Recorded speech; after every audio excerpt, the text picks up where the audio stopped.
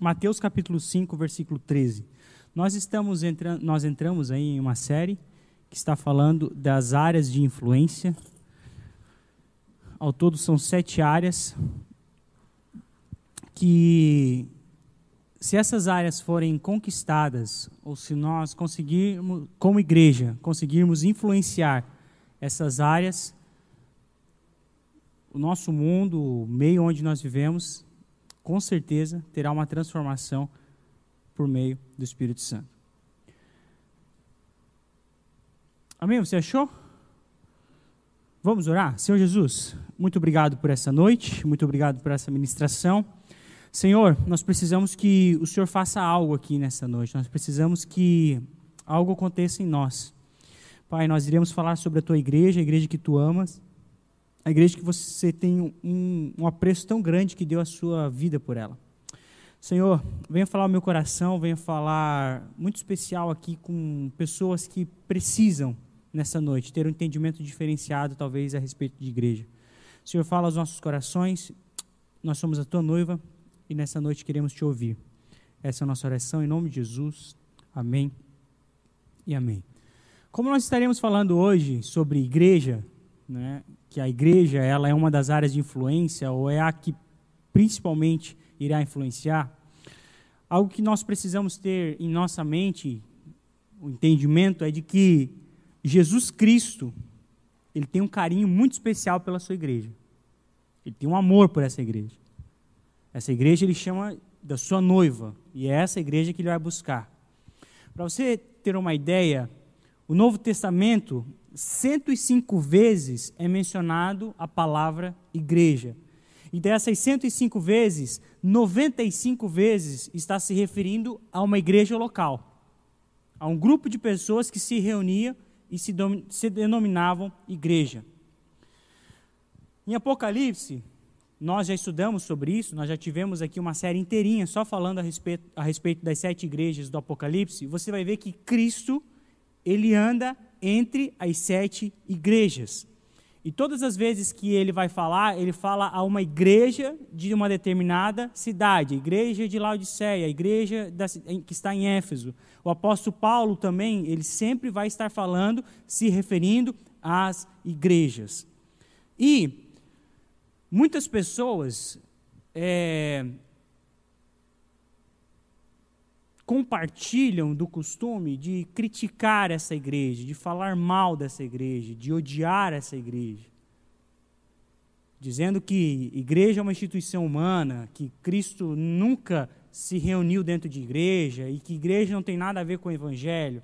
Ora, se não tem nada a ver com o evangelho, então o que Cristo estava fazendo entre as igrejas? Perceba que quando eu critico a igreja, eu estou criticando a pessoa de Cristo Jesus. Porque pega Paulo quando está a caminho de Damasco, e Jesus aparece para ele, Jesus não fala assim para ele: Saulo, Saulo, por que você está perseguindo a igreja tal? Ele fala assim: Saulo, por que me persegues? Saulo, ele perseguia os cristãos, perseguia a igreja de Cristo. E quando Jesus vai falar com ele, ele diz assim: olha, por que você me persegue? Porque quando você persegue a minha igreja, quando você persegue o meu povo, você está perseguindo a mim, porque eu sou o cabeça da igreja. Talvez você não tenha um apreço para isso aqui que nós chamamos de Assembleia de Deus, ou seja lá qual seja o nome da denominação que você veio, que você vai, ou que você não prefere pertencer. Mas nós precisamos entender que algo, ao decorrer da história, precisou ser feito. E uma organização precisou ser feita. E aí nós temos hoje uma igreja intitulada Assembleia de Deus, Igreja Batista, Igreja Onda Dura, Igreja Bola de Neve, Igreja Jesus Foi Ali Já Volta, Igreja Cuspe de Cristo. As igrejas, elas foram tendo seus títulos, foram tendo seus nomes e foram tendo seus pensamentos diferentes. Então você pode não concordar com uma instituição, você pode não concordar como eles administram as ofertas, dízimos, como a igreja é construída, se o tapete é vermelho, se a parede é preta, se tem luz, se não tem, se canta hinos mais tradicionais, se canta hinos mais contemporâneos, tudo isso você pode discordar, mas uma coisa você não pode dizer, que a igreja não foi instituída por Cristo Jesus. Você tem todo o direito de você discordar, de você não concordar, de você trocar, mas a partir do momento que você faz parte de uma igreja, a partir do momento que você está dentro de uma instituição, você precisa ter apreço, respeito e amar essa igreja. E aí, pulando um pouco dessa ideia de uma instituição, eu gostaria de trazer a ideia de igreja, como nós sabemos que é, que cada um de nós fazemos parte de uma igreja e somos uma igreja. E aí você abriu Mateus capítulo 5, versículo 13, eu gostaria de ler com você. Na verdade, eu vou ler João 8, e aí depois eu leio Mateus 5 com vocês. É bem rapidinho, não precisa abrir João. João 8 e 12 diz assim: falou-lhes, pois, Jesus outra vez, dizendo: eu sou a luz do mundo, quem me segue não andará em trevas, mas será luz da vida. Perceba que João capítulo 8, Jesus está dizendo: eu sou a luz do mundo. Agora, Mateus capítulo 5, versículo 13, presta atenção no que ele está falando. Vós sois o sal da terra. E se o sal for insípido, com que se salgar?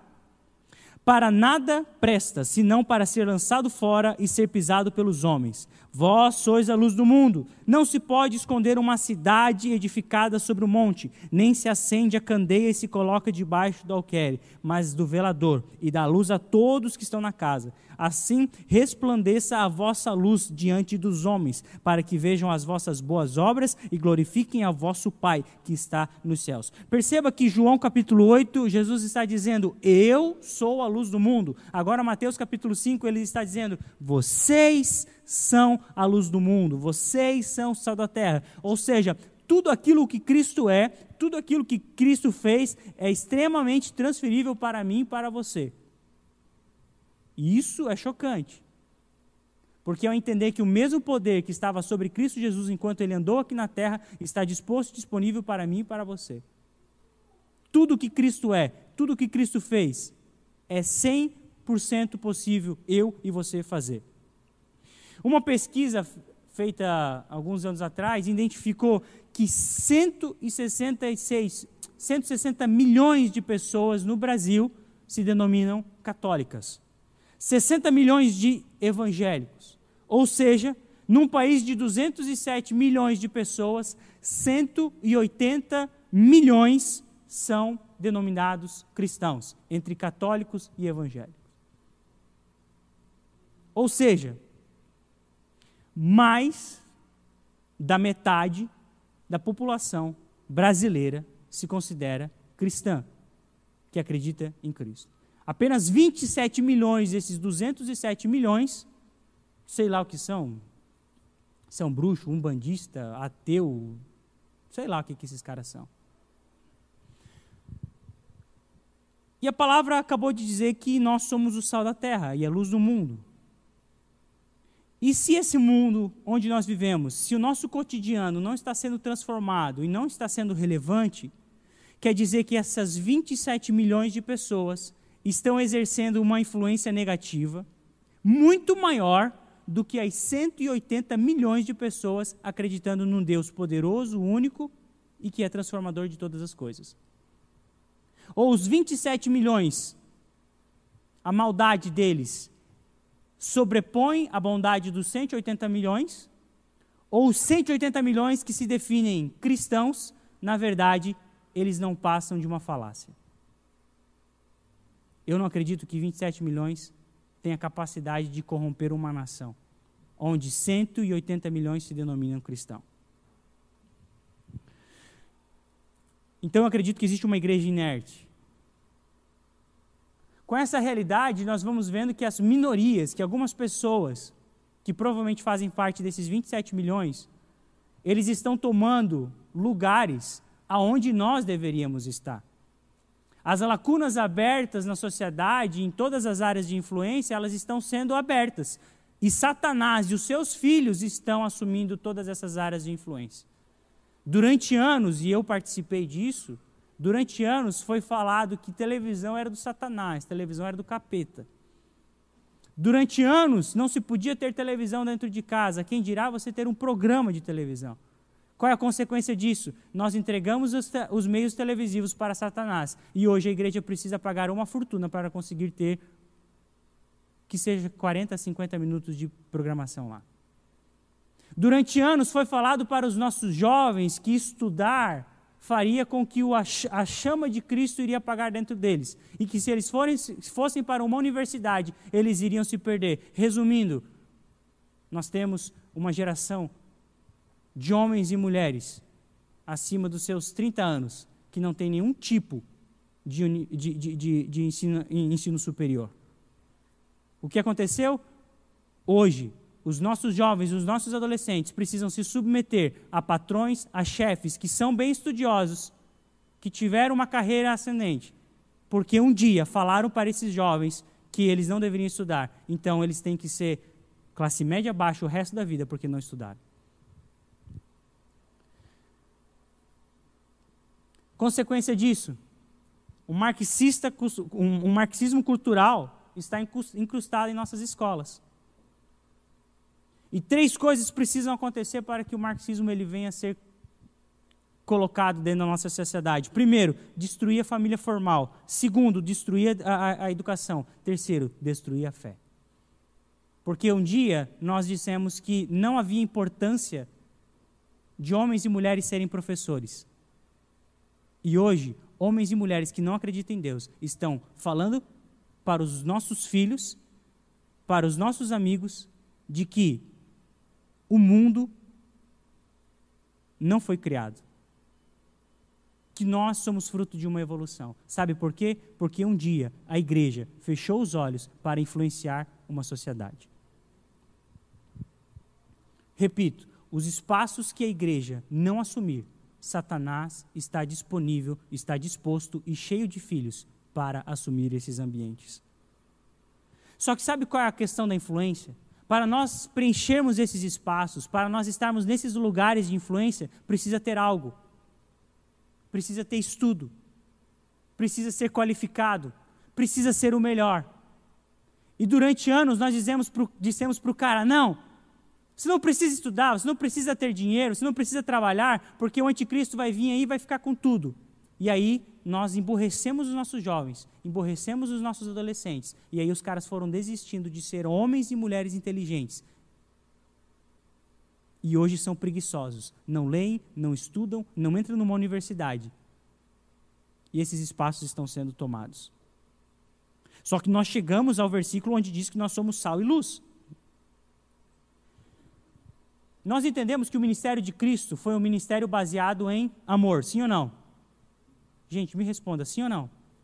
Você conhece na história da humanidade alguém que amou mais do que Cristo? Não tem. Você conhece, você consegue encontrar em algum lugar a história de alguém que amou tanto a ponto de dar a sua vida a não ser Cristo Jesus? Nós temos exemplos de grandes heróis, de grandes homens que fizeram a diferença, mas alguém que amou tão intensamente igual Cristo, nós não vamos encontrar. Cristo tinha como base do seu ministério o amor. Sabe qual é a grande diferença do amor de Cristo e do amor que nós pregamos? É que Cristo nunca falou, eu amo você. Você não vai encontrar Jesus falando assim, olha, eu te amo, você é o amor da minha vida, você é meu chuchu, eu amo vocês. Sabe por quê? Porque o amor de Cristo não era expresso em palavras, era expresso em serviço. Você vai ver que Jesus, ele não dizia eu te amo, mas ele demonstrava o seu amor com a sua vida, com atos que ele tinha. Ele poderia muito bem falar assim, eu amo vocês, eu vim na terra porque eu amo vocês. Só que não bastava Cristo vir à terra, ele precisava ir para a cruz por amor. Ele nos serviu indo para aquela cruz. Então eu lhe pergunto, como que se ama se Cristo falou, ei, ame o seu próximo. Amar ao próximo é servir ao próximo. É estar servindo, é estar integralmente interessado em ministrar vida sobre a vida dessa pessoa. Amar ao próximo não é você olhar para esse cara que está do seu lado e dizer, eu amo você. Você é o amor da minha vida. A menos que você seja namorado, isso é importante, né? Mas amor esse amor que Cristo está dizendo aqui, ele não é expresso em palavras, ele é expresso em ações. É servir ao outro. E essa é a conexão que eu quero fazer com o texto que nós acabamos de ler. Porque ser sal e ser luz é uma expressão de serviço. O sal, ele está prestando um serviço quando ele está salgando determinado alimento. A luz está prestando um serviço a nós nesta noite, iluminando esse lugar. Ora, como que eu posso dizer que eu sou sal e que se eu sou luz, se eu não estou servindo a uma sociedade? Se pessoas não estão sendo salgadas pelas minhas influências, e se pessoas não estão enxergando o caminho de salvação através da luz que existe dentro de mim. Nós precisamos entender que no contexto de Cristo, sal servia para duas coisas. A primeira coisa que servia era para preservar. Num tempo onde não havia energia elétrica, muito menos geladeira, se usava o sal para preservar as coisas. E ela duraria muito mais tempo porque o sal estava ali para preservar. A segunda coisa é o que nós usamos até nos dias de hoje para dar sabor. Como cristão, sal que somos, a primeira coisa que nós precisamos entender é que nós estamos aqui para preservar.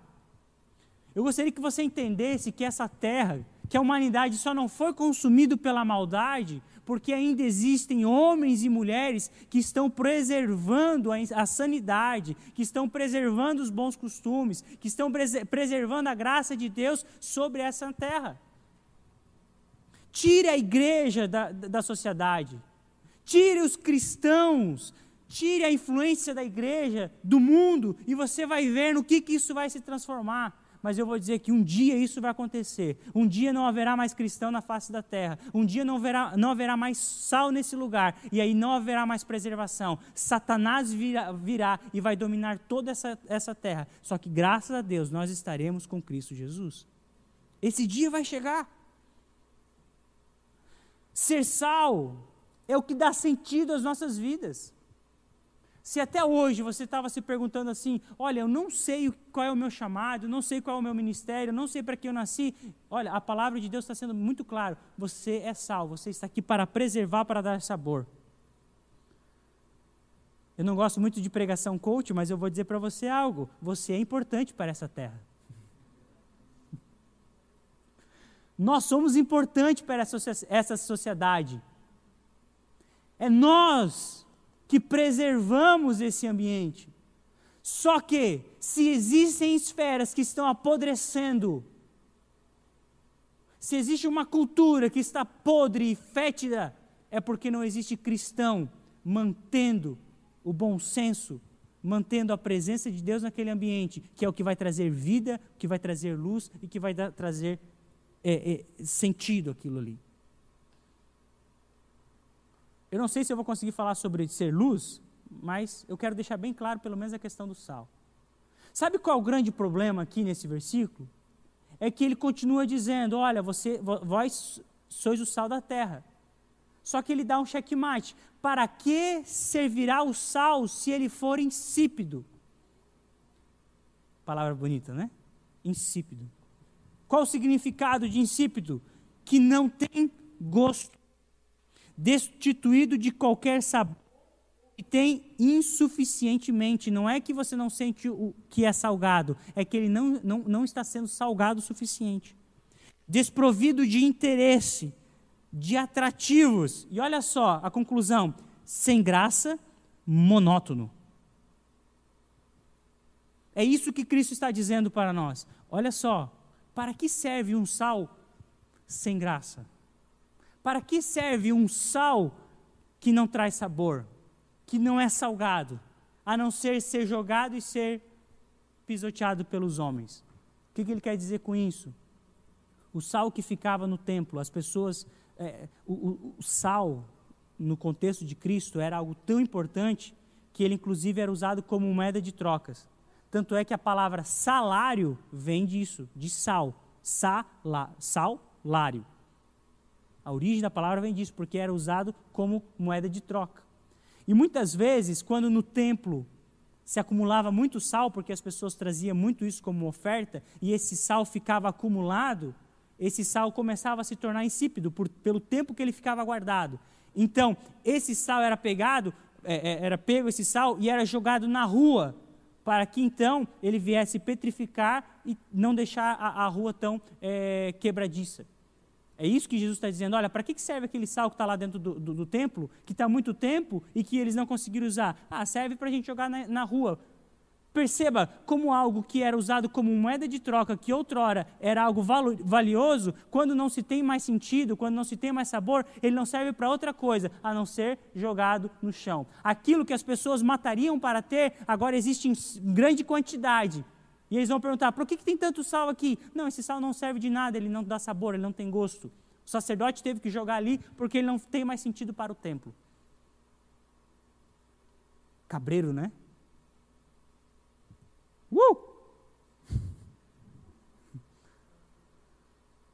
E essa é a grande sacada. Quando que o sal se torna insípido? Quando ele passa tempo demais dentro do saleiro. Você já pegou o sal e ele estava úmido? Você já foi num restaurante e você tentou tirar o sal e ele vinha em gotas, parecia? Está insípido. Passou tempo demais ali dentro. Sabe uma igreja que se tornou insípida? Igreja de Éfeso. Olha que legal essa igreja, cara. Uma das 7 igrejas do Apocalipse. Ei, eu tenho visto as boas obras de vocês. Eu vejo o quanto vocês têm preservado a fé. Mas eu tenho uma coisa contra vocês. Vocês perderam o primeiro amor. Vocês não têm mais gosto. E isso vem me desafiar demais. Porque a igreja de Éfeso, ela mostra que podemos começar e fazer algo debaixo das bênçãos do Senhor. Mas, se com o tempo nós perdermos a motivação pela qual nós fazemos, ele virá contra nós.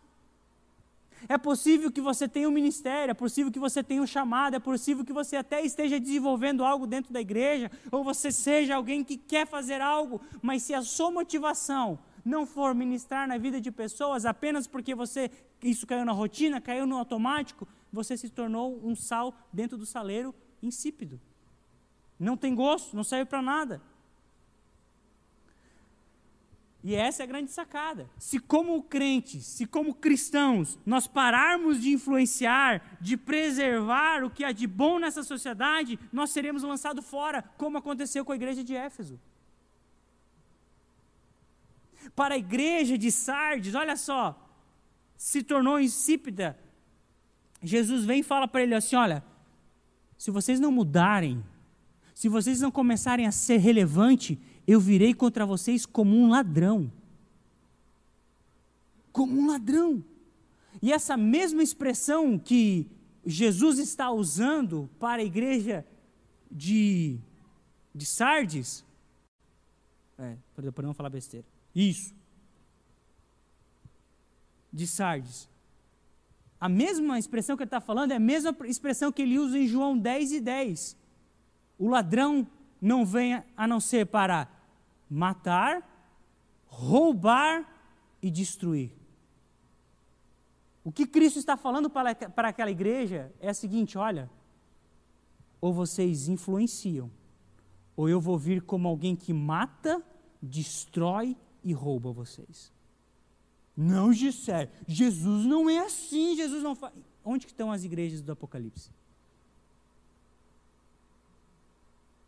Onde elas estão? Sumiram, não existem mais. Existe apenas uma história de derrota. Você não encontra nada de bom para falar delas hoje em dia porque se acabaram. Será que muitas vezes a nossa sociedade, ou muitas vezes a nossa igreja, ou trazendo para mim mesmo, muitas vezes eu não fui roubado, eu não estou sendo matado, eu estou sendo destruído, a minha vida está uma bagunça, eu sou uma desgraça. Será que é porque, apesar de eu estar na igreja, eu não tenho me tornado alguém insípido? Ao terminar o culto, nós falamos, se Deus é por nós, complete, por favor. Quem? Cara, e se Deus é contra você, quem que vai ser por ti, cara?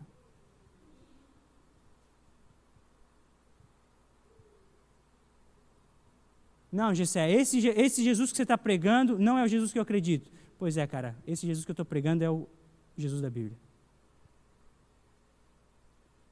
É o Jesus que é amor, mas ele também é fogo consumidor. Ele é bom, ele é eterno, ele é compassivo. A Bíblia diz que ele é tardio em se irar. A Bíblia não diz que ele não se ira, a Bíblia diz que ele é tardio. Haverá um momento que João 10:10 pode se cumprir sobre as nossas vidas. E que em nome de Jesus isso não vai acontecer comigo e com você.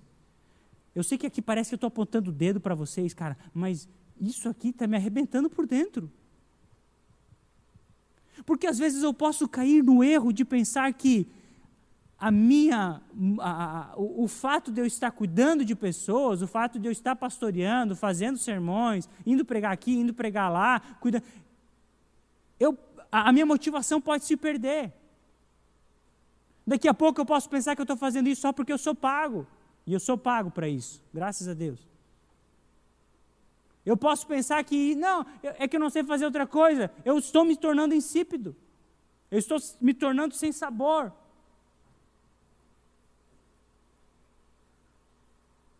Apocalipse 5, capítulo 9, vai dizer assim: e cantava um novo cântico, dizendo: digno és de tornar o livro e de abrir os selos, porque foste morto e com teu sangue nos compraste para Deus de toda tribo, preste atenção, para Deus de toda tribo, língua, povo e nação, e para o nosso Deus nos fizestes reais sacerdotes e reinaremos sobre a terra. Sabe, algumas vezes eu tenho a impressão de que as pessoas pensam que Deus, ele alcança tribos, povos e nações para tirar esse cara de lá. E aí o cara é skatista, o cara se converte e agora ele não anda mais com os caras que andam de skate. O cara antes estava por aí pichando um monte de coisa e agora o cara se converteu e o cara não anda mais com os caras que picham. As suas atitudes mudaram. Você tem um novo propósito de vida. Só que essas pessoas que você andava precisam ser alcançadas por você. A pessoa se converte e aí os amigos que ele tinha lá fora, esses caras, ele corta: não posso mais andar com vocês porque eu sou crente agora. Não, cara. Agora mais do que nunca você tem que andar com esse cara, com essa menina. Ele precisa ver em você o sabor do evangelho. Parar de andar com eles, parar de influenciar eles, é ficar dentro do saleiro e se tornar insípido. Por favor, hoje ainda manda uma mensagem para alguém que você fez faculdade junto, alguém que você estudou contigo, alguém que há tanto tempo você não conversa, você era amigo, você andava com essa pessoa direto, você curtia ela, e depois que você veio para a igreja, depois que você aceitou Jesus, depois que você teve uma transformação, você nunca mais conversou com essa pessoa. Por favor, seja sal para essa pessoa. Você é igreja, você precisa influenciar essa pessoa. Ou você vai evangelizar quem? A mim? Ao grupo de louvor? Ao corpo de obreiros dessa igreja? Essa pessoa que está do seu lado? Cara, esse cara que está aqui dentro da igreja não precisa ser evangelizado, não. Essa pessoa que está aí do lado não precisa de sabor, não. Ela já tem o Espírito Santo dentro dela. Quem precisa de sabor, quem precisa ser mantido, quem precisa ter a podridão arregaçada e curada é quem está lá fora. Aí o nosso clube social, as pessoas que nós... É só crente, é só evangélico, é sempre a mesma patotinha. Não, gente, nós precisamos sair daqui com a certeza, com a convicção que existe um mundo lá fora que precisa ser salgado pela minha e pela sua vida. Por favor, reveja suas amizades. É claro que se elas têm uma influência negativa sobre a sua vida, é porque você não se converteu. Então venha nessa noite e aceita Jesus. Porque se você está deixando de andar com algumas pessoas, porque essas pessoas levam você para o mau caminho, é que você não teve uma experiência com o Espírito Santo. Não é Cristo que domina a sua vida. Você ainda está vivo, você precisa ir para a cruz. Mas se você já aceitou Jesus, já recebeu um novo nascimento, o sangue de Cristo já curou os seus pecados, vá lá para fora, anda com esse cara, anda com essa menina, fala do amor de Deus para eles. Que eles parem de andar contigo porque não aguenta mais ouvir do Evangelho, mas que você não venha parar de andar com eles porque agora você é evangélico.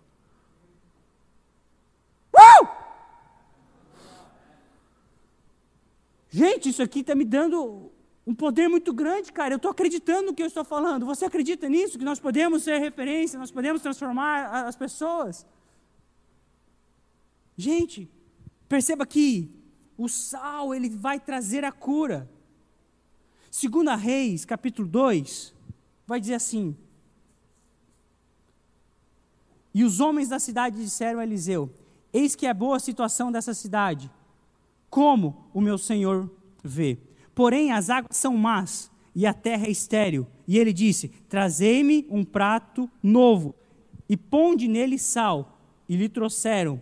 Então saiu ele ao manancial das águas, e deitou sal nele, e disse: assim diz o Senhor, sararei a estas águas, e não haverá mais nelas morte, nem esterilidade. Ficaram, pois, sãs aquelas águas, até o dia de hoje, conforme a palavra de Eliseu tinha falado. Os homens estão dizendo: Eliseu, a nossa cidade é incrível, a nossa cidade é próspera, mas as nossas mulheres são estéreis, a nossa terra é estéril. Apesar de nossa cidade ser maravilhosa, existe uma água que passa por aqui, e ela deixa as coisas ruins. Eliseu vem, pega um pouco de sal, leva até a fonte e derrama o quê? Sal. E profetiza: a partir de hoje, essa água se tornará pura. E ela é até os dias de hoje. Blumenau é incrível. Blumenau é uma cidade próspera. Não existe pobreza. Quase não existe violência. É uma cidade incrível. Mas extremamente egoísta. As pessoas vivem para si mesmo. Uma cidade que tem tantas dificuldades. Idólatras. O Deus da nossa cidade se chama cerveja. Todo ano em outubro, com exceção dos 2 últimos anos, todos os anos, nós fazemos uma festa gigantesca para dizer o quanto nós amamos a cerveja. O quanto nós amamos a libertinagem. E aí tem crente que diz: olha que bonito, que cultura maravilhosa.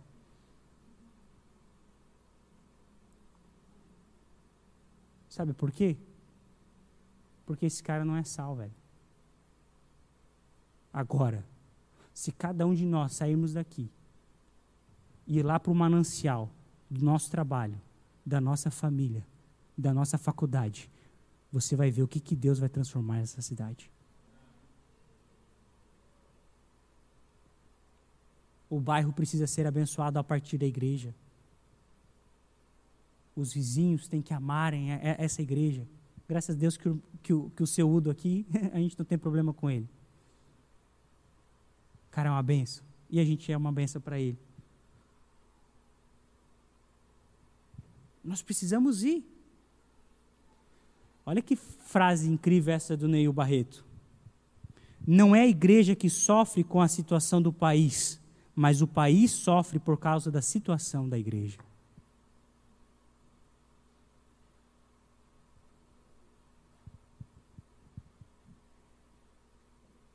É por excesso de saleiro que provavelmente a nossa sociedade está do jeito que está.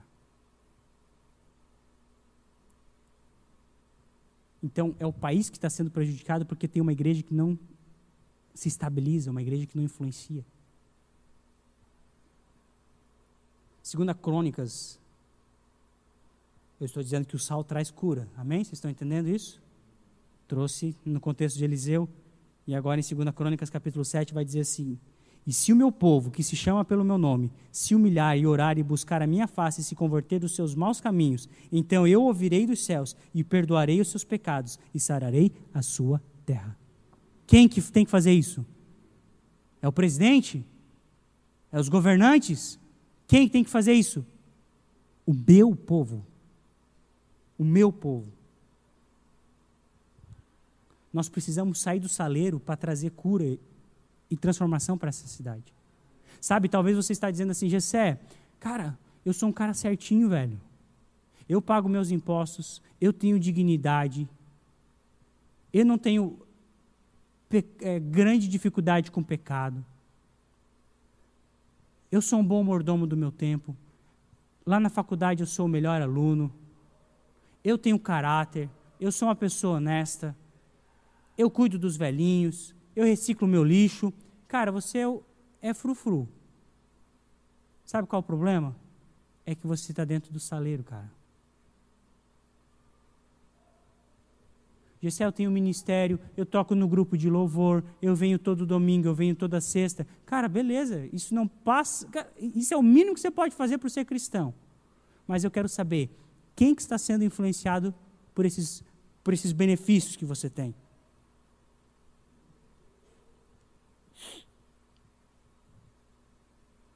A gente precisa não apenas ter santidade na igreja, mas salvação lá fora. Aqui dentro, santidade. Lá fora, salvação. Então, tem gente que não, eu sou uma influência porque eu sou um bom pagador. Meu nome não está no SPC. Eu honro meu pai e minha mãe. Eu não tenho mentira. Eu não bebo. Eu não vou na balada. Cara, é sério que você... É isso que se resume a sua vida? Isso é obrigação. O nome disso se chama cristianismo. Muda o caráter do homem. Agora as pessoas precisam ser transformadas através desse caráter que foi exercido em você. E aí eu pergunto, quantas pessoas estão recebendo sabor através das nossas vidas?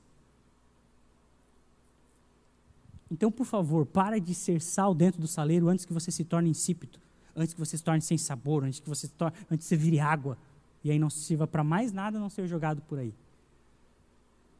Gente, por mais nobre que seja o alimento, pode ser uma picanha, tá? Costela, é a minha carne favorita. Cara, pode ser uma costela, linda, maravilhosa, 12 horas, costela, fogo de chão, 12 horas. Tempero, curry, aquele negócio que parece ketchup, mas não é ketchup. Barbecue. Cara, você pode enfiar de tudo ali. Deixa de colocar sal para você ver. É intragável. Pode ser o arroz, cara, o arroz importado que vem não sei da onde, que tem todo um esquema para você fazer, e é no vapor, e é no bafo, e é no mau alho, sei lá como que você vai. Deixa de colocar sal. Não serve para nada. Sabe qual é a grande verdade? É que muitos cristãos são no máximo um temperinho, mas sal eles não são. Tem uma corzinha, tem um saborzinho diferenciado, mas quando você leva a boca, poxa vida, cara, é só tempero. Não dá para fazer nada com aquilo. Então, gente, a grande sacada é ser menos santo para dentro e mais salvo para fora. Vocês entendem isso? Menos santo para dentro e mais salvo para fora. Precisamos salvar as pessoas lá fora e continuar sendo santo. E aí vem aquela pergunta, como que eu iniciei? Como que 12 homens mudaram o mundo de cabeça para baixo? E 60 milhões não conseguem transformar a realidade de uma nação? É porque talvez nós não entendemos a realidade do Evangelho e que cristianismo e mudança de mente, de transformação, de caráter, começa por mim. Começa por você, cara. Não começa pelo pastor. O pastor precisa ser, mas começa por você. Começa por você entendendo que Deus te plantou, que Deus colocou você no lugar, que você precisa ser uma influência naquele lugar. Deus te colocou dentro de uma família, e nós falamos sobre isso na semana passada, que você precisa influenciar essa família para a glória de Deus. Existe um trabalho que você precisa influenciar essas pessoas lá no trabalho, dentro da faculdade, na rua. O seu vizinho precisa saber que você é crente. Se você mora num prédio, o vizinho do lado, o vizinho do outro, o vizinho de cima, o vizinho de baixo, precisa saber que você é crente, mano. Quase todos nós, acredito que moramos em apartamentos. Os seus vizinhos sabem que você é crente. O vizinho do lado sabe que você é crente? Ou ele, eu sei que ele é crente. Esse cara já recebeu um convite para ir à igreja? Ele já recebeu um convite? Ei, eu quero orar por você, eu quero ministrar sobre a sua vida? Nem que você tenha que pintar a sua porta dizendo, Jesus Cristo mora aqui e quer se mudar para aí. Ficou ruim. Tem coisa que não dá para desouvir, né? Mas, cara, eu não sei o que você vai fazer. Sabe qual que é a grande sacada do sal? É que o sal ele não está para evidenciar quem ele é, mas para evidenciar o melhor do outro. Isso é incrível. Quando você come uma carne que está muito bem salgada, está num tempero gostoso de sal, você nunca vai perguntar, qual é a marca desse sal que você usou? Você não elogia o sal, você elogia a comida. Poxa, que comida agradável, porque o sal está ali para evidenciar o que há de melhor naquilo ali. O sal não está ali para ser evidenciado, até porque se ele for evidenciado, um outro problema acontece, você vai, que comida salgada. Sal demais é ruim, sal de menos também é ruim. Existe um equilíbrio. Nós estamos no mundo para conseguir evidenciar o que há de melhor nesse mundo. Influenciar e trazer para fora aquilo que há de melhor nas pessoas e transformar a sociedade aonde nós vivemos. Saia daqui com esse entendimento que igreja está para além dessas paredes. Está para além desse ministério chamado Assembleia de Deus. É a minha igreja, eu amo ela. Cara, tem os seus defeitos, está longe de ser a melhor igreja, mas é a igreja que eu sirvo e que está me dando uma plataforma de oportunidade para ministrar na vida de outras pessoas. Procure uma igreja, procure um lugar onde você possa ser expelido, ser enviado, ser jogado, ser espirrado, sei lá o que vai fazer, mas vai, cara. Por favor. Saia nessa noite aqui com esse entendimento. Cara, isso aqui é um grande saleiro, beleza? Um grande saleiro. E se o seu ministério, e se sua vida de influência só se resume no que acontece aqui dentro, ou a partir de aqui dentro, do que acontece aqui, eu e você temos um grande risco de se tornar insípido. Cara, eu nem vou entrar na questão de vós sois a luz do mundo. Deixa isso para uma outra ministração. Eu gostaria de convidar você a ficar em pé, cara.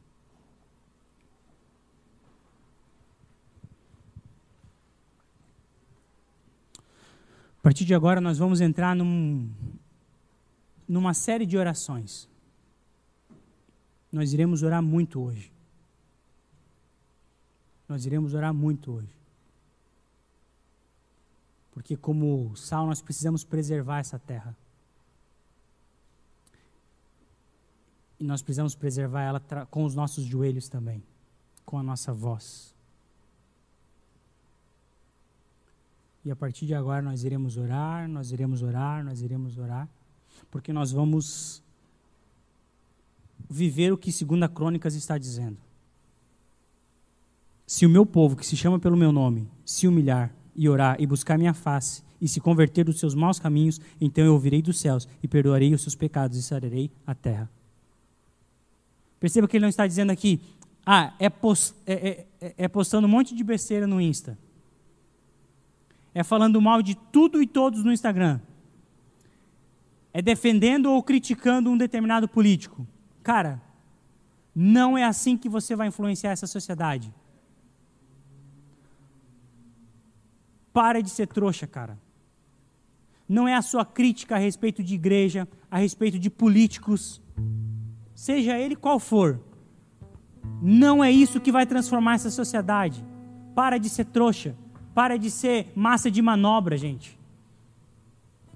Quando você defende qualquer um dos dois lados, quando você levanta uma bandeira de qualquer um dos dois lados, você se torna uma massa de manobra. É só eu que tenho 30 anos que cheguei a essa conclusão, ou tem mais alguém aqui que já chegou a essa conclusão? Massa de manobra, cara. Fica levantando bandeiras que você não precisa. Fica tendo indisposição com pessoas que você não precisa. Fica rompendo amizade com pessoas que você precisava alcançar. Eu tenho muita dificuldade de conversar com pessoas de um determinado segmento político, porque vai de contra as minhas verdades. Mas eu preciso trazer sabor para essa vida também, cara. E não é me degladiando com essa pessoa que eu vou transformar a vida dela.